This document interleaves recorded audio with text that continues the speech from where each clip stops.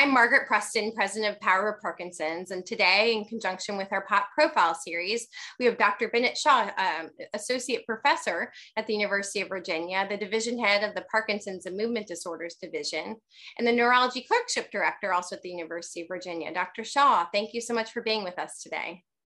Thanks for having me, Margaret. Yeah, we're excited. I know you've got a lot of great content you want to share that our listeners will really value. So let's get right to it. Sounds good. Dr. Bennett, Dr. Shaw, tell me a little bit about, and our listeners, spend a few minutes, walk us through how you got into a career of neurology, neurosurgery. Yeah, I think everyone's journey is similar, though there are many different particular sort of inspirations and other things like that. For me, my decision to go into medicine overall was sort of with this thought that I would be somebody who built relationships with people, get to know patients, have them get to know me, and really sort of forge a partnership for years potentially. And so as I went through medical school, I sort of was between internal medicine and neurology really kind of is a medicine specialty. So I ultimately did a neurology rotation and found that patient interaction, especially in the clinic setting, but even to some degree in the inpatient setting, is kind of what I saw myself being as a physician even before my medical career started. And it's really been a journey where that's been sort of corroborated and supported, where I've gotten to know a lot of really meaningful people. And I would presume, if I can elaborate on that a little bit, with the type of disease that you're working with, you have a long relationship with a lot of your patients, where that relationship approach is just so important to their navigating their diagnosis and ultimately their care. Yeah, I mean, and I think that goes along with going into movement disorders neurology, where those relationships really are long lasting and sort of the deeper, the better. Yeah, definitely. Well, I'd like to ask you a question I asked many of our interviewees around how you stay optimistic and enthusiastic while you work in the space that a lot of the disease have an inevitable decline associated with them. So how do you remain optimistic and positive about the outlook within neurology?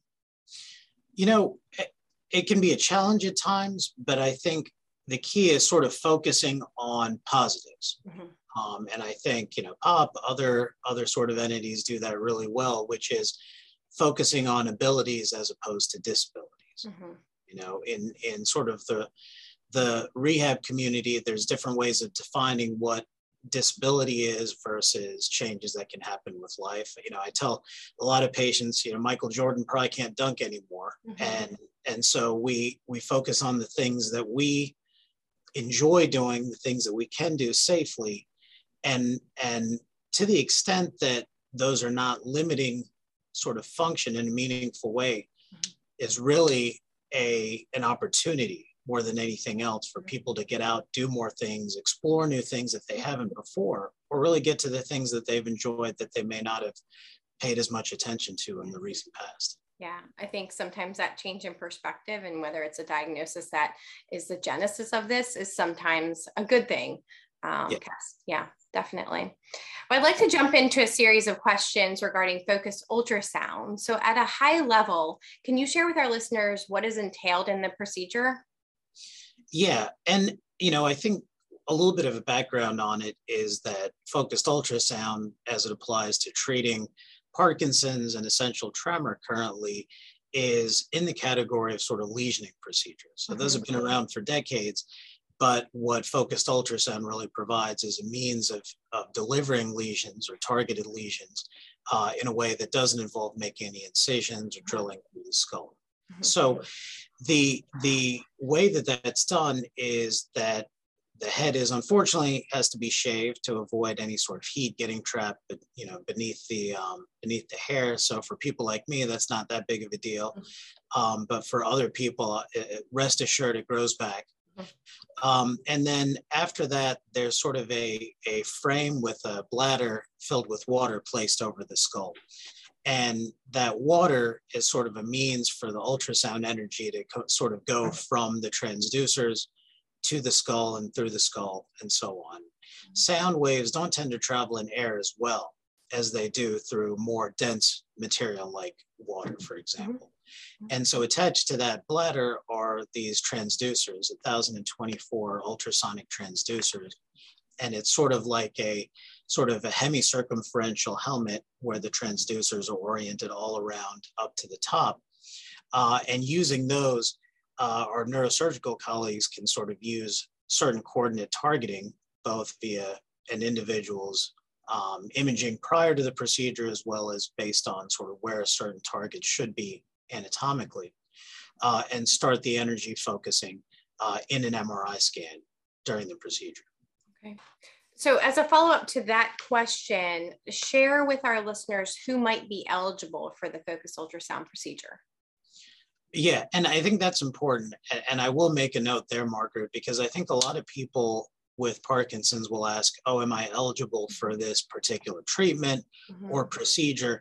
And I like to sort of reframe how that question is sort of asked, because it's really more of a question of, does this procedure have much to offer me? And if it doesn't, then it's not necessarily a worthwhile thing. And so we try to align what our expectations and goals are with the treatments we have, whether that's medication, whether that's a procedure, whether that's other things like physical therapy, et cetera. So, a lot of what ultrasound can offer is related to what the targets are we use. The first target was a thalamic target, or in the thalamus of the brain, something called the VIM, which really is used to suppress tremor. And so it was developed initially in people who had essential tremor, and it was applied to Parkinson's based on a study that we did a few years ago now. And it's really just treating tremor. And so for people who have tremor that's really severe, can be interfering with their function or quality of life, and may not respond well to medication, then, or the medication may cause side effects, then that's certainly an option that we can use. What it doesn't do, or what that previous target doesn't do, is treat any of the other features of Parkinson's: slowness, stiffness, that can manifest as decreased dexterity. So just recently, in the last few weeks, we've had a second target that's been FDA approved in the globus pallidus, or pallidotomy with focused ultrasound. And that really is a target that has good evidence for lesioning procedures, again, going back decades, with deep brain stimulation, to not only help suppress tremor, but also to reduce stiffness and slowness of movement. And for people who take PD meds who have excessive movements as a consequence, dyskinesias, it can really suppress those dyskinesias on the side of the body that's being treated. Okay. Well, share with our listeners the risks associated with the procedure. I think that's really important, because we're talking about neurosurgical procedures. And I think that having something that doesn't involve an incision doesn't mean that it's not invasive. If we're talking about making a lesion in the brain, I think that has to be done with a lot of thought and a lot of discussion. When we first started sort of doing trials with this technology, we saw some degree of imbalance happen in many people. That imbalance usually lasted for a few hours, maybe a few days, and resolved in the vast majority of people. Now, those were people with essential tremor who didn't necessarily have issues with balance prior. And with Parkinson's, it's a different disease. So we had to be very cognizant of that and careful as we sort of applied this treatment in Parkinson's. And what we found is, as the technology has gotten better, people have really done well in terms of adverse effects. In the procedure, when there's sonications being delivered, and this is to take a little bit of a step back, it's not a one-time procedure of you go in, you have the procedure done, and you come out. It's a little bit of a scaling effect. So the energy is dialed up in those transducers until we see an effect that might last only for a few seconds or a few minutes. And we can use that transient effect to identify, hey, are we in the right spot? Do we need to move things a few millimeters in one direction or another, both to maximize benefit, but also to minimize side effect? Mhm. And so within the procedure, as that energy is scaled up, there can be some degree of scalp pain or headache. And that's usually pretty temporary during the sonications, and it can be mitigated by things like IV Tylenol or other treatments during the procedure. After the procedure, some patients have noticed some abnormal sensation around the side of the mouth or the hand. Again, that's usually pretty transient, lasting again for hours, days, maybe weeks at a time. It usually resolves. The imbalance that we had seen in a little bit more frequency earlier is less prominent now. But we do have to be careful about people who might be on the edge in terms of their balance of needing something to help them walk versus being wheelchair bound, and saying we might want to be careful about considering this type of treatment. That makes sense. Thank you for sharing that. Well, walk us through a typical Parkinson's progression with a tremor and how it might look or how it might differ for someone who has undergone the focused ultrasound, and how those two run parallel and the differences once someone undergoes the procedure. Yeah, and it is important to note some people with PD don't have much tremor, whereas some people have what we call a tremor dominant form, and that's kind of the dominant feature. And I think where the procedure, and not just the focused ultrasound, but deep brain stimulation as well, where those procedures can sort of change a trajectory of management of disease is in what the main priority is, and where, for example, medications have been used to try to control symptoms. So we've had a lot of patients who have been on a large dose of medications to help control a tremor that can be quite severe. And in doing so, can develop dyskinesia, can develop fluctuation and have tremor control that may only be sufficient for 50, 60% of the day. And in the meanwhile, they may have dyskinesia, or they may just feel sedated or have other adverse effects from medication. So the procedure can really sort of dial back the clock a little bit when it comes to medication treatment. That doesn't mean people can get off medication for their Parkinson's necessarily, but it can sort of reduce the burden. And if we talk about using tools, using tools in different amounts at different levels to target different things is always better than trying to just use one single thing and just keep escalating that.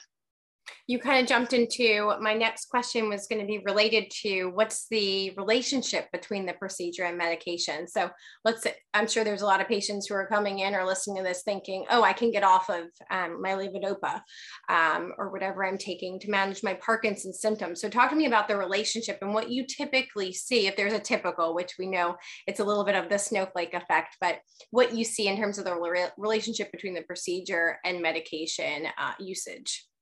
Yeah, and I think the key there, Margaret, is these aren't mutually exclusive things. Of course, it's not to say, well, let's choose one or the other. Right. But like we've said, some people don't tolerate medication as well, or can have adverse effects, and really trying to scale that back is helpful. But even people who tolerate medications, one thing that is inspiring to me in taking care of so many people who have Parkinson's is, they can take medications 3-4 times a day. And, I have trouble remembering to take something once a day if I have to. So that's a remarkable thing, but it's also burdensome. Yes. And to the extent that, people have to sort of set a lot of alarms and do a number of different things to sort of keep on a medication schedule, that's tough to begin with. But if the consequence of getting off the schedule is really being disabled, then the role of any surgical procedure is to really try to create a floor effect,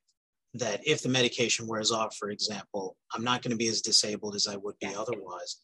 And so I'm not as locked to that sort of schedule, and I can live my life more. And then the second is, for people where we're aligning the goals and what the surgical treatments can do and the ultrasound can do to what the priorities are, it really can allow for medications to be scaled back significantly, maybe not permanently, but at least for a window of time that, like I said, is almost akin to kind of setting the clock back a little bit.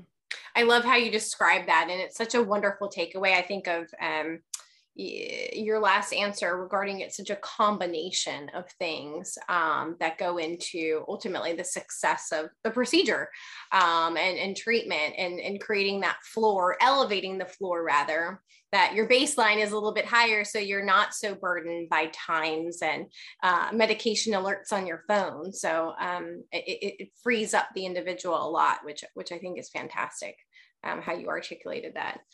To kind of tie a bow on Focus Ultrasound, if our listeners are interested in learning more about the procedure, where would you direct them to go? I think there's sort of two resources. One is what's called the Focused Ultrasound Foundation, which is a not-for-profit entity that really promotes the technology, not just for neurologic applications, but for other applications in healthcare.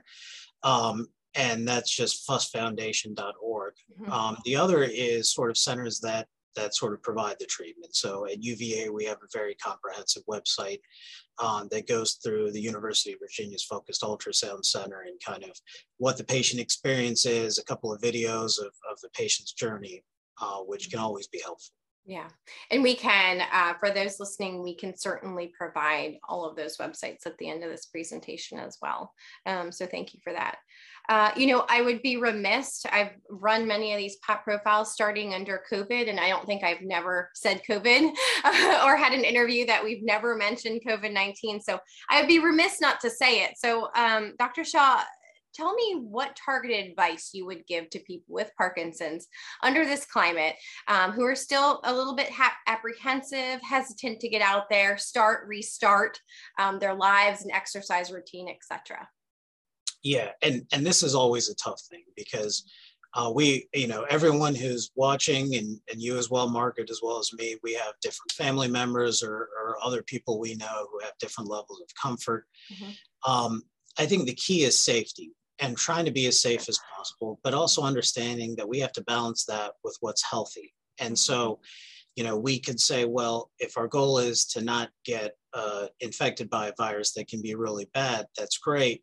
But staying in the house for the rest of our lives is not really a viable option for our overall health and well-being. So what safety entails is, talking with people's doctors, making sure they understand the role of vaccination, getting vaccinated if they feel comfortable and have a chance to talk to their doctors about it, getting boosted, as is the latest CDC sort of guidelines, but then also just being cognizant of surroundings and saying, okay, well, if I'm going to be seeing family and maybe, a child or grandchild who might be in daycare or some other setting where they might be at higher risk, making sure to either distance or wear a mask. But in terms of, for example, gyms, exercise programs, I think staff and facilities have made such great accommodations and have responded well to the pandemic that I can clearly see the difference in the people that I follow who are back to doing those things versus not, and the ones who are just, getting back to having some semblance of normality and improved quality of life. And I would suspect that just a simple getting outdoors and walking is generally with low risk associated with it and gets people out and moving as well. Definitely, especially now that it's not like 100 degrees every day. You're right. And so far it's been mild here in Virginia. So, well, Dr. Shah, as we summarize, where can our listeners go to find out more about you and the research you're conducting? Yeah, I think, the University of Virginia, we have sort of a clinical trials website, and I think that's a good place to know kind of what our group is up to in terms of our clinical research profile.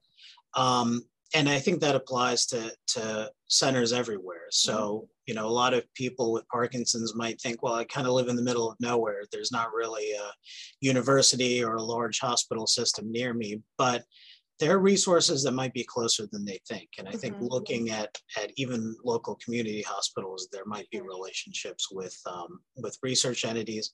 Of course, the Michael J. Fox Foundation, POP, and the clinicaltrials.gov entity is really a comprehensive place to look at research trials and to find out what's going on. Okay. Well, we will certainly, as I said before, we will put those at the conclusion of this presentation as well for folks to access. Well, that does it for me, Dr. Shaw. Thank you so much for being a part of the Pop Profile series. Thanks for having me, Margaret. Yeah, thanks.